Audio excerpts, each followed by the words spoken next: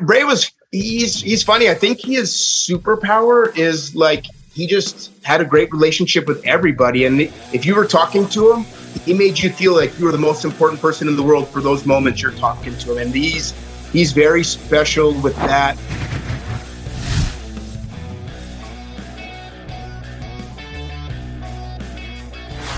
What's up, everybody? Welcome back to Out of Character. I'm your host, Ryan Satin. I've got some bad news to report. I apologized for those of you who didn't already see it on social media. Not trying to blindside you here, but this is the final episode of Out of Character. I know. You enjoyed watching the show every week. I enjoyed doing it. But this is the last episode of Out of Character, and we got someone on the podcast for the final episode that I'm so thrilled we snuck in here at the end. If you've been watching Out of Character since the beginning, you probably saw Natalia on one of the early episodes. I've been trying to get TJ Wilson, her husband, aka Tyson Kidd, on the podcast since then. That was way back when I started the podcast. So we snuck him in here right at the end. I'm going to talk more about the end of my journey here at Fox Sports, WWE on Fox, but I'm going to save all that mushy stuff for the end. So first, let's get to my conversation with TJ Wilson, aka Tyson Kidd. TJ Wilson, thank you so much for joining me here today. I'm so excited we finally got you here on the show for the last episode. I was saying before we started, I had Natty on one of the first episodes. I've been wanting you on since then, but it's tough to get you behind the scenes guys on the shows. So I'm glad that we finally made it happen. Thank you so much for doing this. I appreciate it. No, hey, thank you for having me. I remember I met you. Well, I met you probably earlier, but no, I think that was the first time we met in person. On sale in August, right? Yeah, I think that was the first time we met in person. Yeah. I remember you said you wanted. It's funny you said that to me that you would like me to be a guest on your show, but I actually was about to say to you I would like to be a guest on your show sometime. So we had the same thought process. Great. Well, I'm glad. You beat me to the punch. Once I saw you were on, I think it was Hornswoggle's podcast, I was like, I'm gonna try again. Maybe I can make it happen this time. Yeah, hell yeah, man. So I'm glad you're relentless. Oh yeah, I am. I'm definitely relentless. Let's get into it. You're not on TV anymore, so I don't have to ask the question that I normally do. But here's what I want to start off with asking: how would you describe your off-screen personality? Just you at home. How would you describe yourself? Man, that is a great question. I can be like, it's so funny. I'm a Cancer by zodiac sign. Natty's a Gemini, but I have both sides. I can be very calm and easygoing, or I can be very intense and loud. So I have a bit of both. It depends. Am I winning in 2K or am I losing? That's what it comes down. Are you playing the new one? Is the new one out yet? It comes out. The new NBA one comes out next week. I'm a big. It's funny we were talking earlier, but wrestling was my escape, and it became my every single thing, especially when I was a talent. But over the last probably decade, like basketball, and I really loved basketball as a kid, as a fan. I was never very good at it, but in the last decade, it's become like my thing, my fun thing. You know what I mean? Yeah. I just got an email from 2K, and they were like, "Do you want a copy of the game to review?" And I was like, "Yeah, give me that new NBA 2K. I love it." Hell yeah! So at home, it depends on the vibe, because my gym is in my house now, so that I take my pre-workout and I just kick it in. I'm getting ready to work out. The intensity starts to heighten a little bit. And then you're still besides working with WWE, you're kind of training people on the side too in your dungeon as well, right? Yeah. Right now we've been training once a week, just with mine and Natty's schedule. It's during the pandemic, we were in there like 3-4 times a week sometimes, but there are a couple people I've trained from scratch in there, but for the most part, it's guys with experience, and it's almost like a workshop where we kind of come together and really bounce different philosophies and ideas off of each other, and then kind of put it to the test and just try out different things and work on different techniques and things that maybe I feel like are lacking or missing, or maybe things that I kind of see are maybe going to start making a bit of a comeback. I may be trying to stay ahead of that a little bit and kind of get everybody implemented into what I kind of see happening next, the next chapter of the business, or for WWE anyway. It's funny. When I was prepping for this, I was going on YouTube and just watching stuff from you, because you can literally see like you as a 14-year-old training in the Heart Dungeon on YouTube, and it's crazy to see. But after watching that, it's funny because in that dungeon, the Heart Dungeon, there's also kind of like a panel of people kind of watching you and Harry and kind of like giving their little fine-tuning expertise here. So it sounds almost similar to kind of what you had back then. Yeah, it is. And then, to be working with guys like, just to see the growth in like Angelo Dawkins over the last, let's just say 2 years.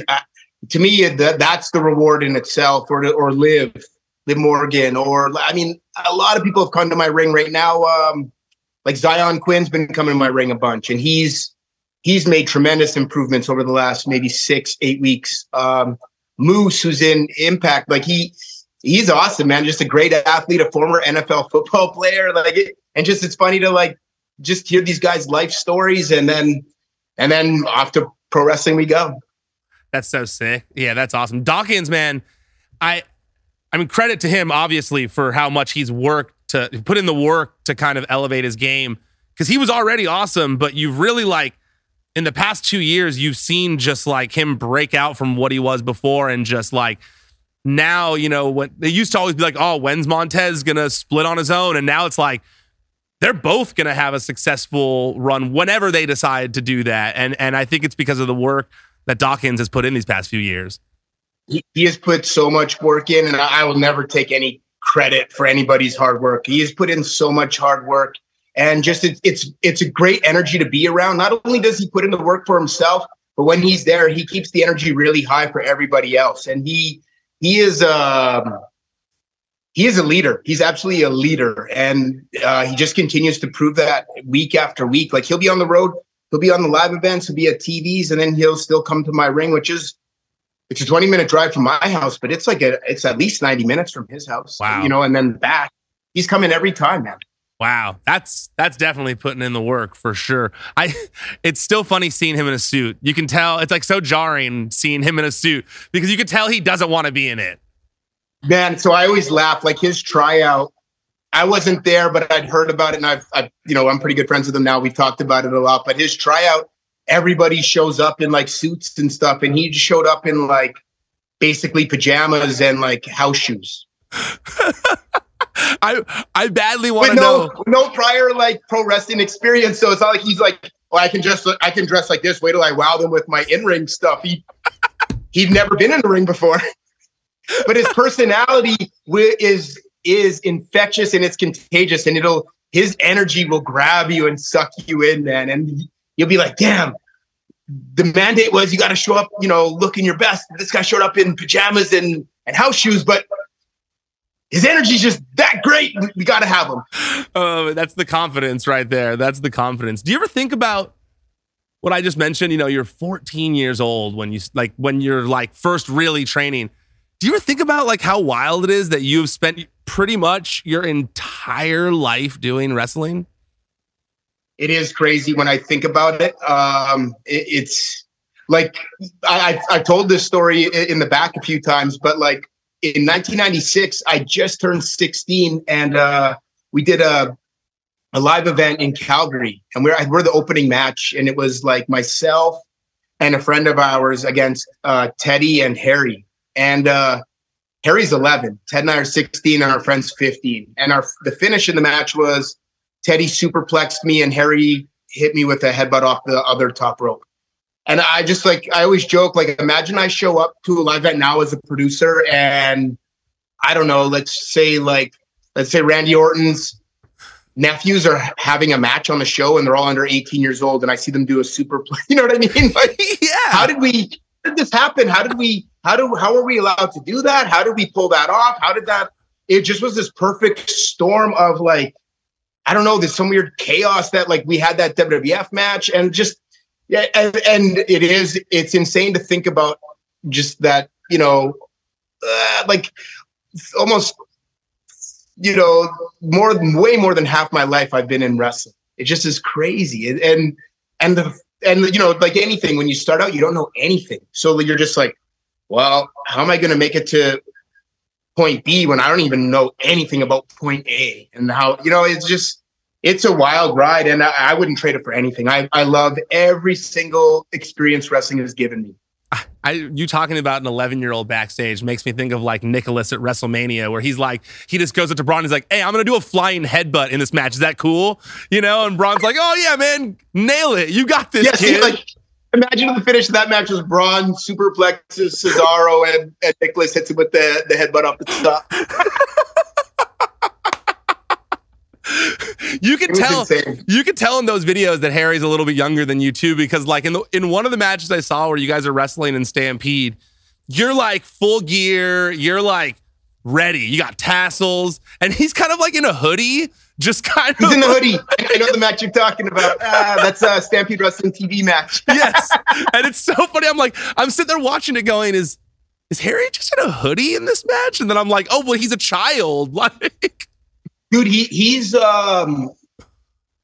14 there. Crazy. He's 14 in that match. And so I think what started to happen to him at that time, he really hit a growth spurt and started to get really tall. And his shoulders started like coming out, but the rest of his body hadn't quite matched up yet. And I think he felt a little like it's crazy. We wrestled this match and he's wearing a hoodie for the whole thing. It's so funny. I'm glad it was even weird then, because it was so funny to me. It was weird in the moment, dude. It was weird in the moment. It wasn't like, oh, looking back on it, it's kind of strange. Yeah, and it's not even like he's trying hard to make his look cool. It's like a blue hoodie he's trying, but he's definitely just in a hoodie, and you're like, no, that's not it. That's not the look right there. That's not it. No, and it's funny. Morrow's the commentator in that match, and Bad News Allen. And it's so funny. We're watching it, me and my wife, and she's like, oh, that's crazy. That's Morrow on commentary. And I'm like, yeah. She's like, oh man, I hope he says Mamma Mia at some point. Sure enough, Mamma Mia. And I'm like, oh, he's been saying that since way back then. I didn't know it was like a trademark since way back then. Oh yeah. Since I've met Morrow, he's been saying Mamma Mia, which is like, I met him in 99. So 24 years ago. Oh man, that's so crazy. How did you first? I remember Morrow loved that match because it was the beginning of 2000, and it was just kind of like a new style was kind of coming out a little bit, and we were a little bit on the cutting edge of it. Just we were kids, man, and we just kind of knew what was the new style at the moment. And I remember Morrow loving that match and just being like, being Morrow, and he just was like, buddy, I wish everybody was starting to work like that, or it was very complimentary. And Morrow I've never had a bad word with Morrow ever. He looks so different when they show him on commentary. I was like, whoa, that's Morrow. He looks so different back then. Yeah. Okay, so wait, at what point? Well, actually, I want to ask this: How did you get connected to the Hart family initially, and were you already a fan of wrestling then? Okay, so it's funny. I've told this story a few times. My first experience with wrestling, my cousin, who's a few years older than me, showed me wrestling. And this probably isn't it. I've YouTubed it. There is a Killer Bees versus Demolition match, but that's probably not the match I saw. I probably watched an episode that had the Killer Bees on it and probably Demolition, but I just in my mind have mashed them together. Yeah. And so I just remember being enamored of like, what is this? What are these characters? Who are these people? And I went home and practiced some of what I saw on TV on my younger sisters, and wrestling was banned in my house after that. So, no more wrestling, but I was a big Ninja Turtles fan, so I lost wrestling, which I just watched that one episode, so I hadn't really been engulfed in it, so I was okay to like take the ban as long as Ninja Turtles still existed in my life. I'm about 7 or 8 at that time, but then at 10 years old, I'm in the same class with Teddy Hart, and he kept asking me to come to his house, which he said was a gym. And when you're a kid, you think of gym as gymnasium. In Canada, it's floor hockey, basketball. And when I went with him to his house, it was like a hardcore workout gym, like bikers, and I was like, oh, this is not what I was expecting at all. And then Went up to Stu's once for a Sunday dinner, and I just became engulfed in this family forever for the last wild 33 years. That's so wild. Cause yeah, that's like, man, like what a perfect twist of fate for you to get involved in a family that would just kind of like be such a big part of your life from such a young age. And then, yeah, oh my God. And like, I think about it a lot, like a butterfly effect, I guess. But like, what if Ted didn't befriend me? Ted was very like pushy and trying to befriend me. And I was trying to avoid him actually a little bit at first. And he just wasn't having it. And me sitting here right now at 43 years old, I'm telling you, I'm very grateful for him being as pushy as he was as a 10-year-old kid. Well, at what point, how old were you there when you met Teddy and started getting involved in the family? I was 10. 10. So then it's a couple years later when you're actually kind of like... And then like, I remember, his family obviously so engulfed in wrestling. So now I'm almost kind of being, I guess, not even re-educated, just educated into what is this wrestling and who's who. And I just remember like watching, and I remember really starting to enjoy everything and kind of like really liking this wrestling. And I'm watching it at home now. The ban has been lifted. I unbanned it myself at home. I guess I learned not to do the moves on my sisters. So, or at least not when my mom was around. I'm glad we have that in common. My sister always talks about how she was like, yeah, I loved getting powerbombed all the time by you. Awful. I had this stuffed monkey that was a little taller than me and had like long limbs and stuff. So he was awesome. Like he was awesome to learn how to do sharpshooters and figure fours and stuff like that. And he couldn't complain. He didn't get hurt. He was just a stuffed toy. He was great. He wasn't going to tell mom on you. He was easy to keep quiet. I had to bribe my sisters a little bit harder, but the monkey, no problem. Stuffed monkey, he wasn't going to say a word. But SummerSlam 92, Brett versus Davey, I didn't, I'm 12 years old and I didn't understand that wrestling could look like that. And that's what, like, from that moment, the second I watched that match, when it was over, I just remember, I don't know what, but something in my head was like, okay, this is exactly what I'm going to do. Did you watch any of the other Wembley show to see some people you knew getting to wrestle in such a big place at the venue that you first wanted to be a wrestler because of? Yeah, hell yeah. And it was cool to see like their success and to see the guys like performing on such a big stage. And like, I'm proud of them. I'm proud of all my friends that get to achieve a certain level of success. In a perfect world, like I love my friends so much. In a perfect world, I wish I was the least successful of all my friends. So that way, like I'll be okay. And I know everyone else will be more than okay. That'd be in a perfect world. But it was a lot of fun to watch those guys kind of like, exactly like you're saying, like 31 years later, kind of, hey, that was the thing that got me into this. So, I don't know what, maybe a 12-year-old kid watched that show this past week and that sparked his brain. And now he's going to be a wrestler and he's going to go on to do great things in front and behind the camera. You know what I mean? Like, who knows? Absolutely. I'm sure, I'm positive it did spark someone like that. I mean, like, I'm sure it happens every big event in wrestling. I mean, you can't not, if you're someone who is attracted to wrestling, when you watch something like that, you can't help but be inspired by a big event. Man, if you didn't really like wrestling, your friend ordered it or whatever, and you saw that capacity, just like if you were to sit up someone who's never watched wrestling in front of a WrestleMania and just be like, hey, just look at the crowd, look at the spectacle, look at the show. Don't even look at the wrestling yet. Just look at that part first. You have to sit back and go, this is insane. Something is working here because why are there this many people in one spot at one time? Yeah, that's WrestleMania was finally in LA, so my wife took one of her best friends, and that was definitely her. We're just like, this is a lot crazier than I thought it was going to be. Like, this is pretty wild. This is a whole production, because I think that some people think it's just like people fighting, and when you really see something like a WrestleMania where it's this whole production, you can't help but be impressed by it. Yeah, I remember sitting there in the day and just seeing the entranceway, and they kind of had it like movie posters, and I was just sitting back and just like watching them keep rotating and changing, and I was just like, man, like I get blown away by our production. Our production team is insane. They are amazing at what they do, and just what they bring to life every time is unbelievable. And it's always such a cool thing to like. The unveiling of WrestleMania, the set is always very cool. Oh, I can imagine. Yeah, even the video, I couldn't imagine being there in person, but even the video, you can't help when they put it out but go like, man, that's really impressive. Like, and the fact that they build some of those things and then it's gone in a day, just I don't even know how. Gone, and then like I couldn't even do that with a desk. Warehouse for the rest of its existence or whatever. Yeah, 100%. So I can imagine too. You're watching, SummerSlam '92. You're around the Hart family. I can imagine that seeing someone like a Bret Hart and the rest of the Harts, but specifically Bret, who's like the guy, had to have been inspiring for you as a kid too, of like, well, not only do I like this, but there's proof that I can do it. So inspiring. And I remember, I can remember clear as day, Teddy's brother at school.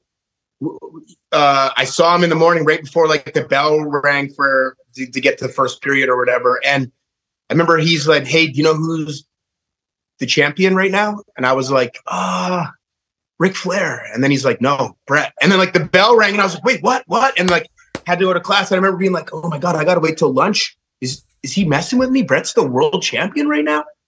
So, because it hadn't aired or whatever, and they hadn't announced it. Happened on the TV taping in Saskatchewan, but like it hadn't aired yet, or maybe even a live event. It hadn't aired yet, and they hadn't even announced it yet. But the next day, Ted's brother told me, and I just remember like that whole morning is a blur of like, I don't care what I'm learning right now in math class. I got to get to lunch so I can figure out, is he messing with me or is Bret really the champ? How did this happen?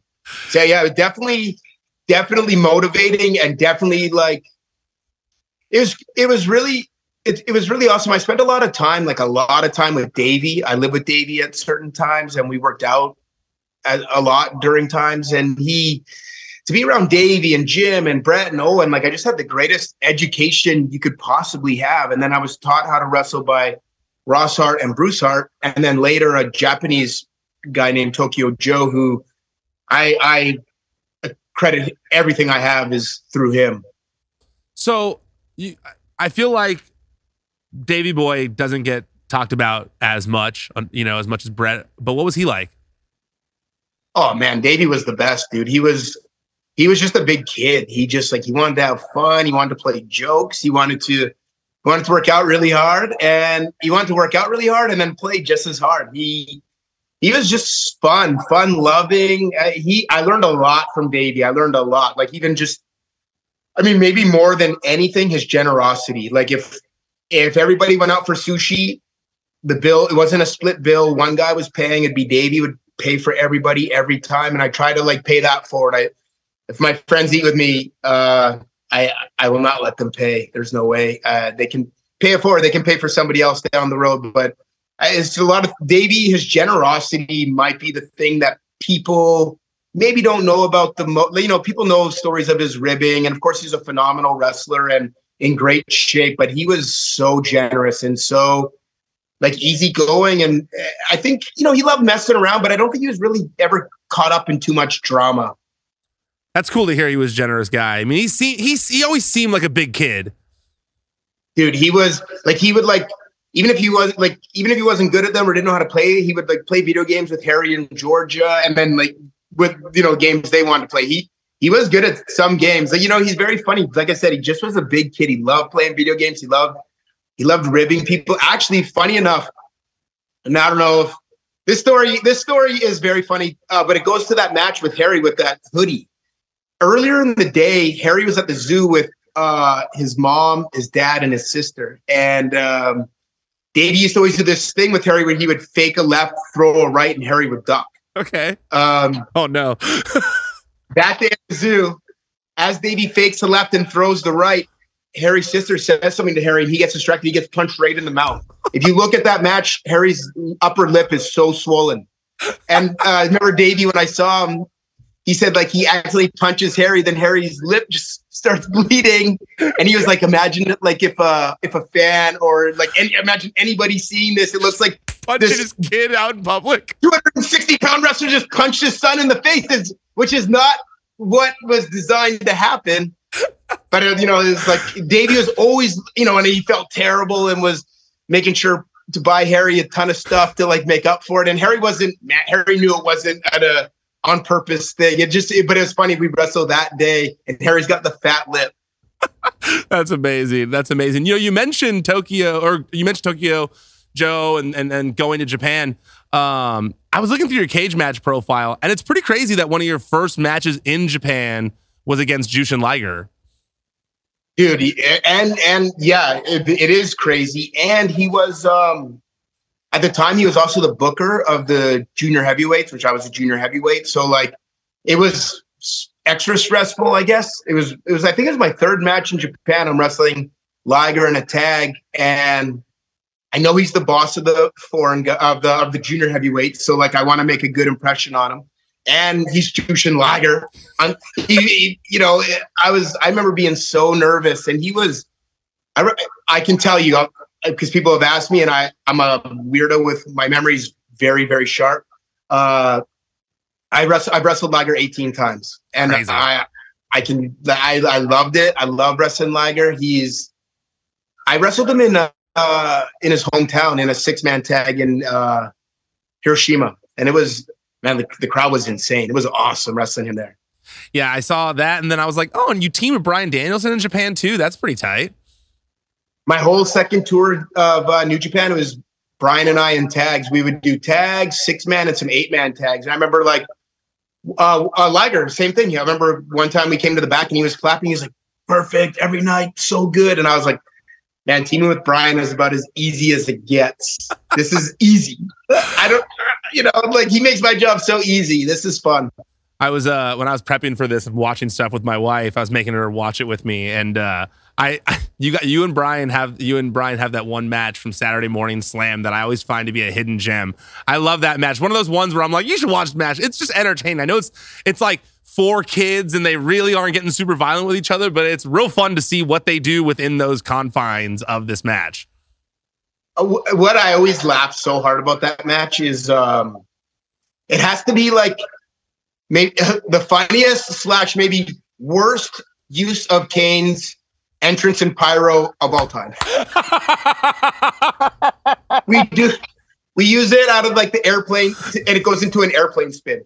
Like that distracts me, and then Bryan hits me with the airplane spin, and then he's dizzy too, so he misses a drop kick in the corner where I'm nowhere near there.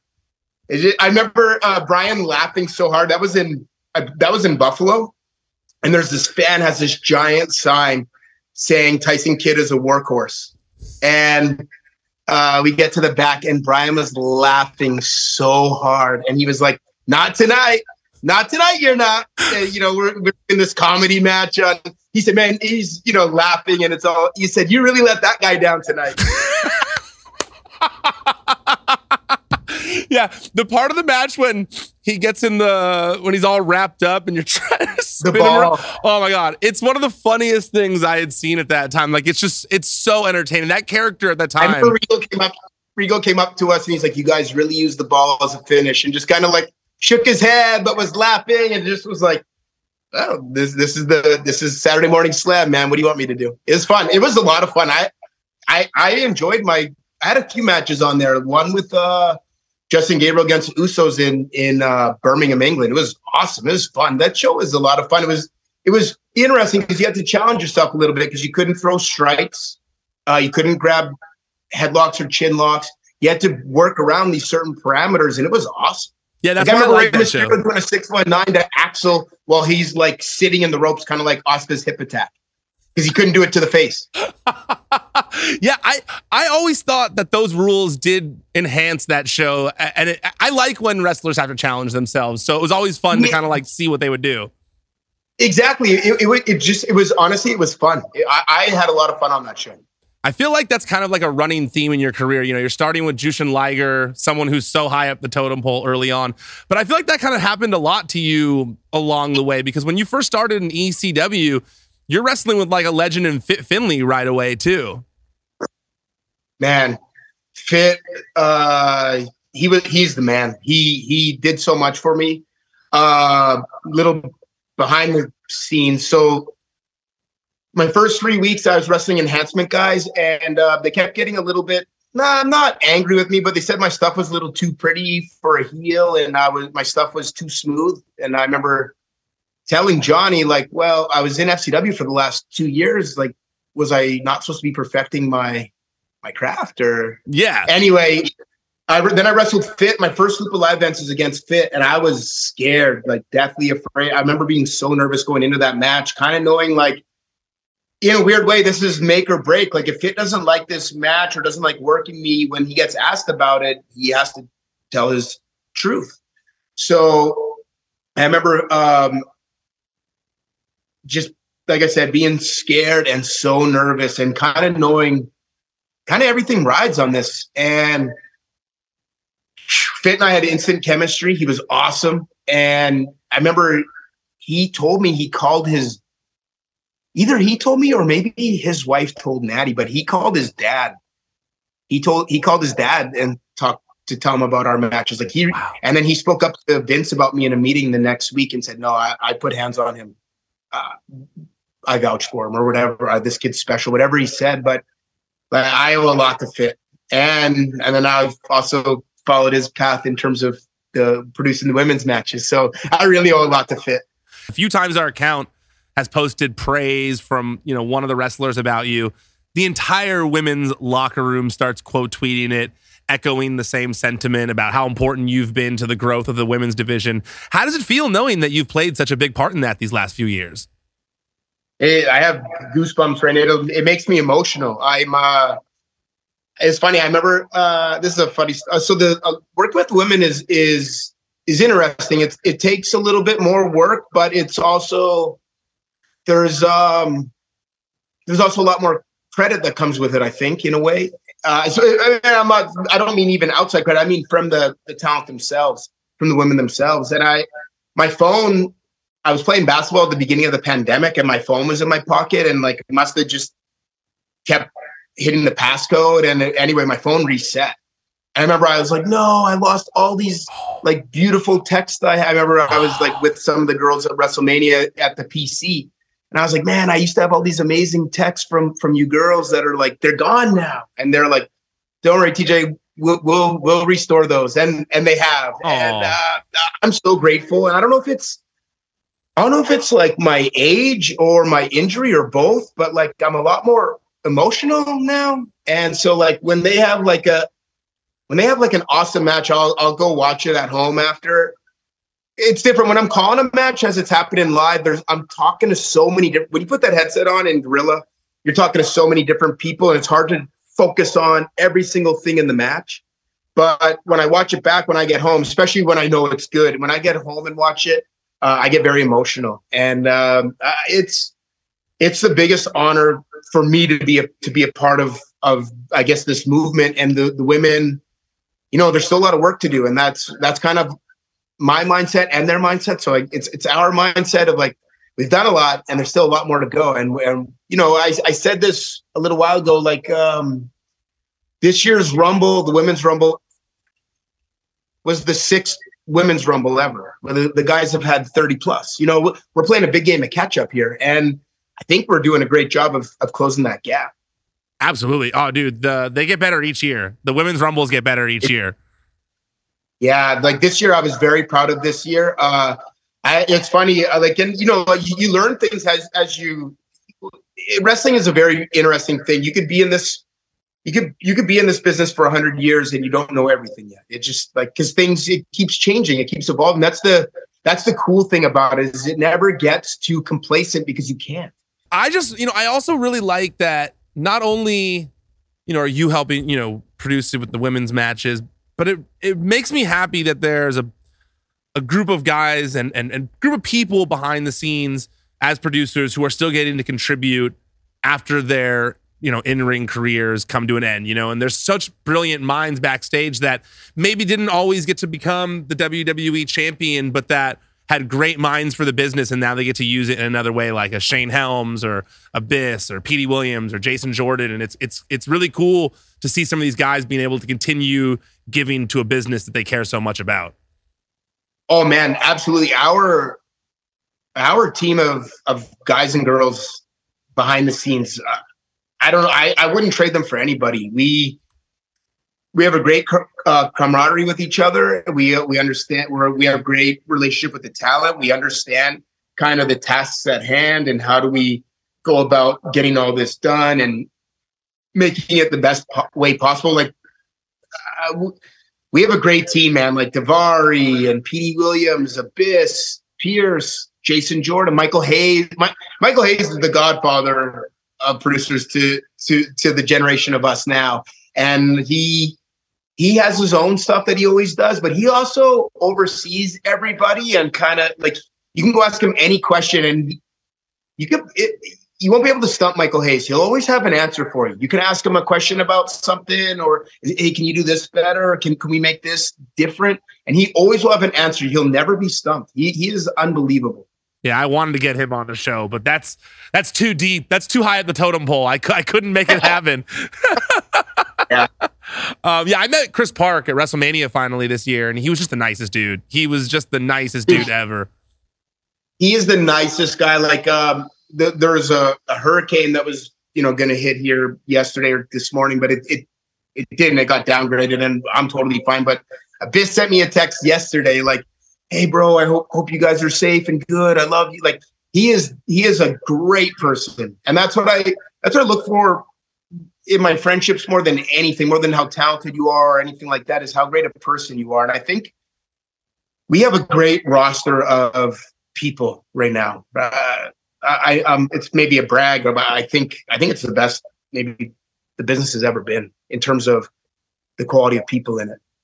Well, we're going to wrap things up here, but before I do that, I wanted to ask you one more thing. Obviously I just anyone watching this, I talked to him about before. I'm not blindsiding him, asking him about this, but obviously, we've dealt with the wrestling community has been hit with such a huge loss in Bray Wyatt recently. I saw some of the stuff you had been posting about him, but he was a fairly private dude. So from someone like you who knew him, it's nice to hear about the person that he was.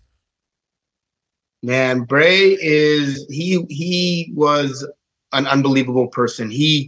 I was right before I got on here, I was watching the confessionals or whatever that WWE put out on YouTube, and just to see everyone speak so highly of him, and it's like the beauty of it is it's all true. We aren't having to exaggerate and pretend like, oh, let's pretend Bray was a good person.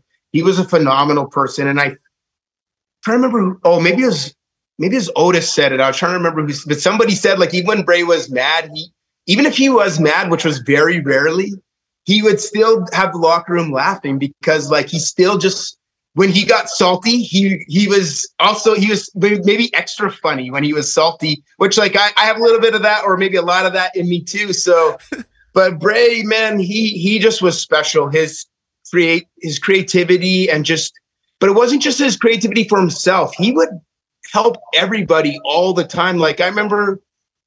I did my NXT run, and when I was like back on the main roster, I was doing a promo talking about cats and facts on Main Event in a Match of Truth or something. And Bray pulled Natty aside, then came and found me and pulled me aside. He said, "Hey man, you got something here, but I want to help you with like your cadence." And I'm not some promo master. I got better at them working with Dusty, but I'm not a master. So like, if a guy like Bray Wyatt's going to help me, I will take that help any day of the week. And Bray was. He's funny. I think his superpower is like he just had a great relationship with everybody. And if you were talking to him, he made you feel like you were the most important person in the world for those moments you're talking to him. And he's very special with that. Like he had a key to my ring, he'd been going to my ring a whole bunch the last year. Like it's kind of funny, man. I thought about this last night while I was working out. The last few days I've been working out. I just have Bray's theme on repeat, the Shatter song. I love it. A lot of people don't know this. Well, two things. First off, I'd always say this to him. He is the best smelling wrestler maybe in history. Even though, like, if you were to, for what he looks like on TV, you might think otherwise. Yeah, he's hanging out with a guy who wears a dirty shirt. You would think that maybe he might not. Yeah. I'd always joke with him. I said, man, for what you look like on TV and how you actually like smell in real life is quite the contrast. But I thought about this the other day and I was like, oh, I wish I tweeted this when it happened. Wish I'd thought of it. Not that it's some profound thought, but I was like, man, a lot of people don't know this, but Bray was like deathly afraid of heights. He's really afraid of heights. And what's ironic about that now is he got over that really quick because he's flying as high as anybody right now. There's not a better person than Bray Wyatt, man. I love Bray and I miss Bray very much. Yeah, he was a really nice dude. I only had a couple interactions with him, but like, I mean, they put me in his locker room for the Royal Rumble and we're like, here, you set up here. And I was like, I realized where I was and like what was happening around me. And I was like, you guys sure this is where you want me to be set up? They were like, yeah. And then when he came in, I was like, oh, he's definitely going to say something to us to get out probably. And instead he came over, was just the most warm, welcome dude. Like we talked a bunch. He was friendly, nice. Like it sucks. So wait, he was still training with you this last year at your ring? Yeah, like actually, I was looking through my text earlier, and he texted me and was like, "Hey," he was very funny because he said he was very private. So he texted me and said, "Hey, I think I'm ready to get back in the ring a little bit." And this was last August, actually. I said, "Yeah, no problem." So we're going back and forth, and he was like, "When are you training?" I said, "I'm training at this time at 5 or 6." I said, "But if you want to meet at noon, if you want to meet at 1, I'll meet you anytime you want." And he said, because at first he was like, "Okay, let's kind of do it privately." And then he was like, "Actually, I'll just show up at your practice." And like he did. And he was so helpful with every person there. He kept pulling guys aside and giving them little bits of advice. And I mean, he pulled me aside out. He said, "Man, I love what you're doing here." He said, "Our minds combined." He said, "We're going to do some special things. And this is a chance to do some very special stuff in the business." And then at that point, I don't know if he was either kayfabing me or not. At this point, he was telling me he hadn't quite re-signed yet, and he wasn't sure what was in the works. And then he did obviously re-sign. And man, I was so excited. I remember I had a little talk with him maybe a few weeks after he re-signed, and I was like, "Man, I'm so excited for this run." And he said, yes. He said, "This is going to be the run." And I wholeheartedly believe, if physically he'd been good, I think it would have been. I think he was about to really blow people's minds. Yeah, I completely agree. And hopefully one day in a book we can find out where all this kind of like was going or what some of the stuff he had in mind. Because I bet you, I have a feeling it's next level stuff that people would want to hear about. The way he thought and the way he saw things was so like, it was weird. It was like, it was similar to Dusty, but then almost with like this horror movie aspect to things and how to like make people appreciate like the beauty after going through the pain. I don't know. He just was at a funny way of doing everything. And I saw Kevin Owens in the confession thing. He was like, he said Bray had ideas that KO's like, I wouldn't get them. But when you go out there, the people all got it. So he just thought on a different level, man. He was fun to be around because you could talk about wrestling, you could talk about any football, you could talk about life, you could talk about anything with Bray, and he could talk about it, and he would have you laughing, and it felt so good to be at Raw this week and to see, just kind of see everybody's kind of broken over this. It was a little bit, I guess, cathartic that like we're all going through this same thing at the same time together helps. Yeah, it makes you feel not alone. It makes you feel not alone when you have other people that are going through it with you. Yeah, and I know Bray knew this and he knows this, but I'm just so happy that like Bray has brought everybody that much closer. Yeah, absolutely. Well, on that note, dude, thank you so much for doing this. I really appreciate it. Like, I've been a fan of yours for so long. I couldn't think of someone who I'd rather have in my final episode. Like, this stuff, I feel like we could talk for hours. So Ryan, I promise you, I could talk to you for hours. You'd start getting really sick of me, but I could talk to you for hours and hours and hours about this stuff. Well, maybe we'll have a 2K off in the future one of these days. That sounds good. And Hell now yeah. I know you pay for dinner, so I'll just invite you out to dinner or something. Hey, yeah, see, so you know I'm good for it. TJ, man, have a great night. I appreciate it very much. Ryan, thank you. Have a great night, my friend. All right, that was my conversation with TJ Wilson, aka Tyson Kidd. I hope you guys enjoyed it as much as I did. I hope you guys enjoyed all these conversations as much as I did. We've done about, 125, 26. I think this is episode 127. Which, I mean, I'm real proud of the stuff we put out here. You know,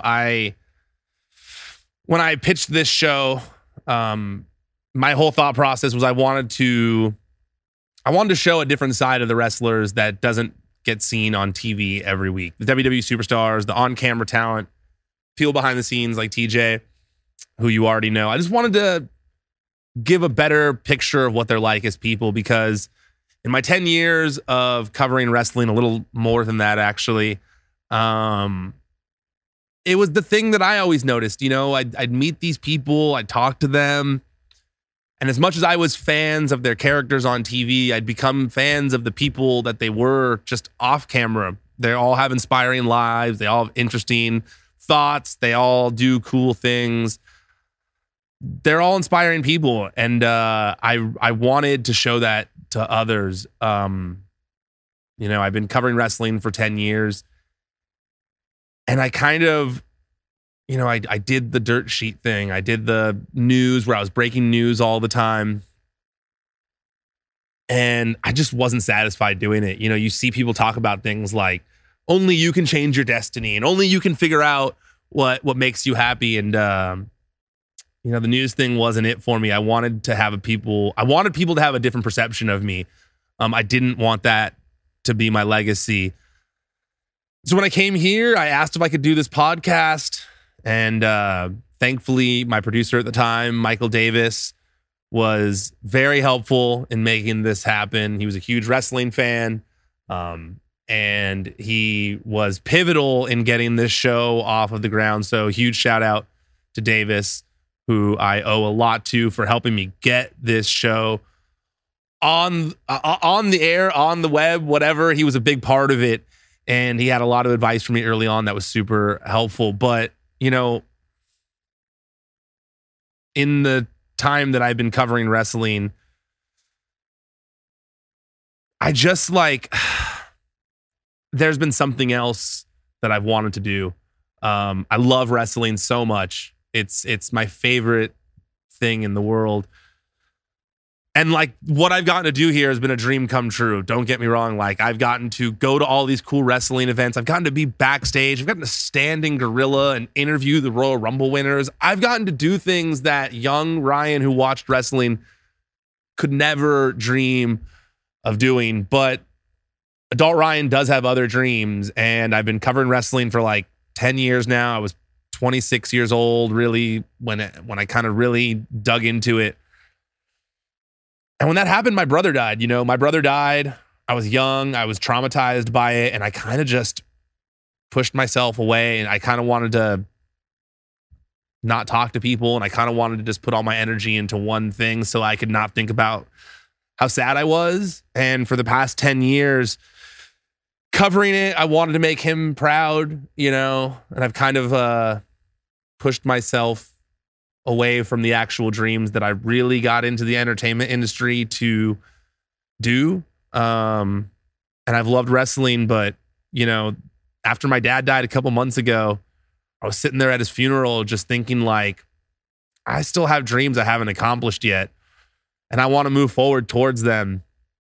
And so I think I'm parting ways with the wrestling coverage in general and starting to follow my dreams. You know, not only when I did this show did I want people to learn about the wrestlers, but I wanted them to find inspiration in these people. And I didn't expect that after 127 episodes that I was going to be the one who found the most inspiration in these people, the people who followed their dreams, the people who believed in themselves, the people who knew, even if no one else thought they could, that they could do it. And they've all done it, and they've all followed their dreams, and it inspired me to do the same. You know, when my dad died, I told my little sister here that she should follow her dreams and not go the safe route and not do what everyone else tells her to do because it's safe. she should follow her dreams and do the things that she thinks are going to make her happy and fulfilled. And I kind of feel like a little bit of a hypocrite telling her that while knowing that I have stuff to do myself. So I'm taking my own advice. I'm following the advice of the people who were on this show.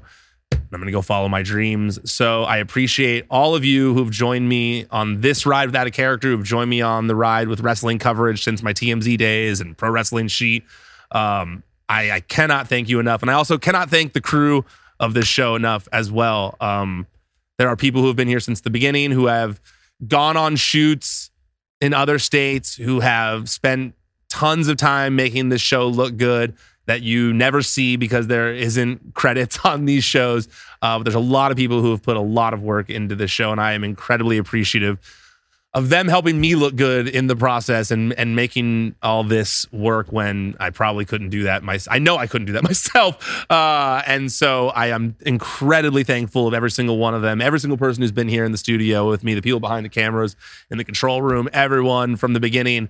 I cannot thank you all enough. And I also cannot thank enough the bosses here, from Buck to who gave me the opportunity to do this show when that wasn't what they hired me for. He just took my pitch and let me run with it and has been so supportive the whole way. And same for Jacob Ullman and Ben Grossman on the TV side. Those two guys with WWE Backstage took a chance on me, gave me a huge opportunity. And I'm incredibly grateful for that because it led me to doing things that I did not think I would ever get the opportunity to do. So thank you to both of them. Thank you to the crew. Thank you to all of you who have watched all these episodes. I appreciate it very much. All right, that's it. I'm done. Officially tapping out for good. Well, there's no until next time. I'm Ryan Satin, and this has been Out of Character.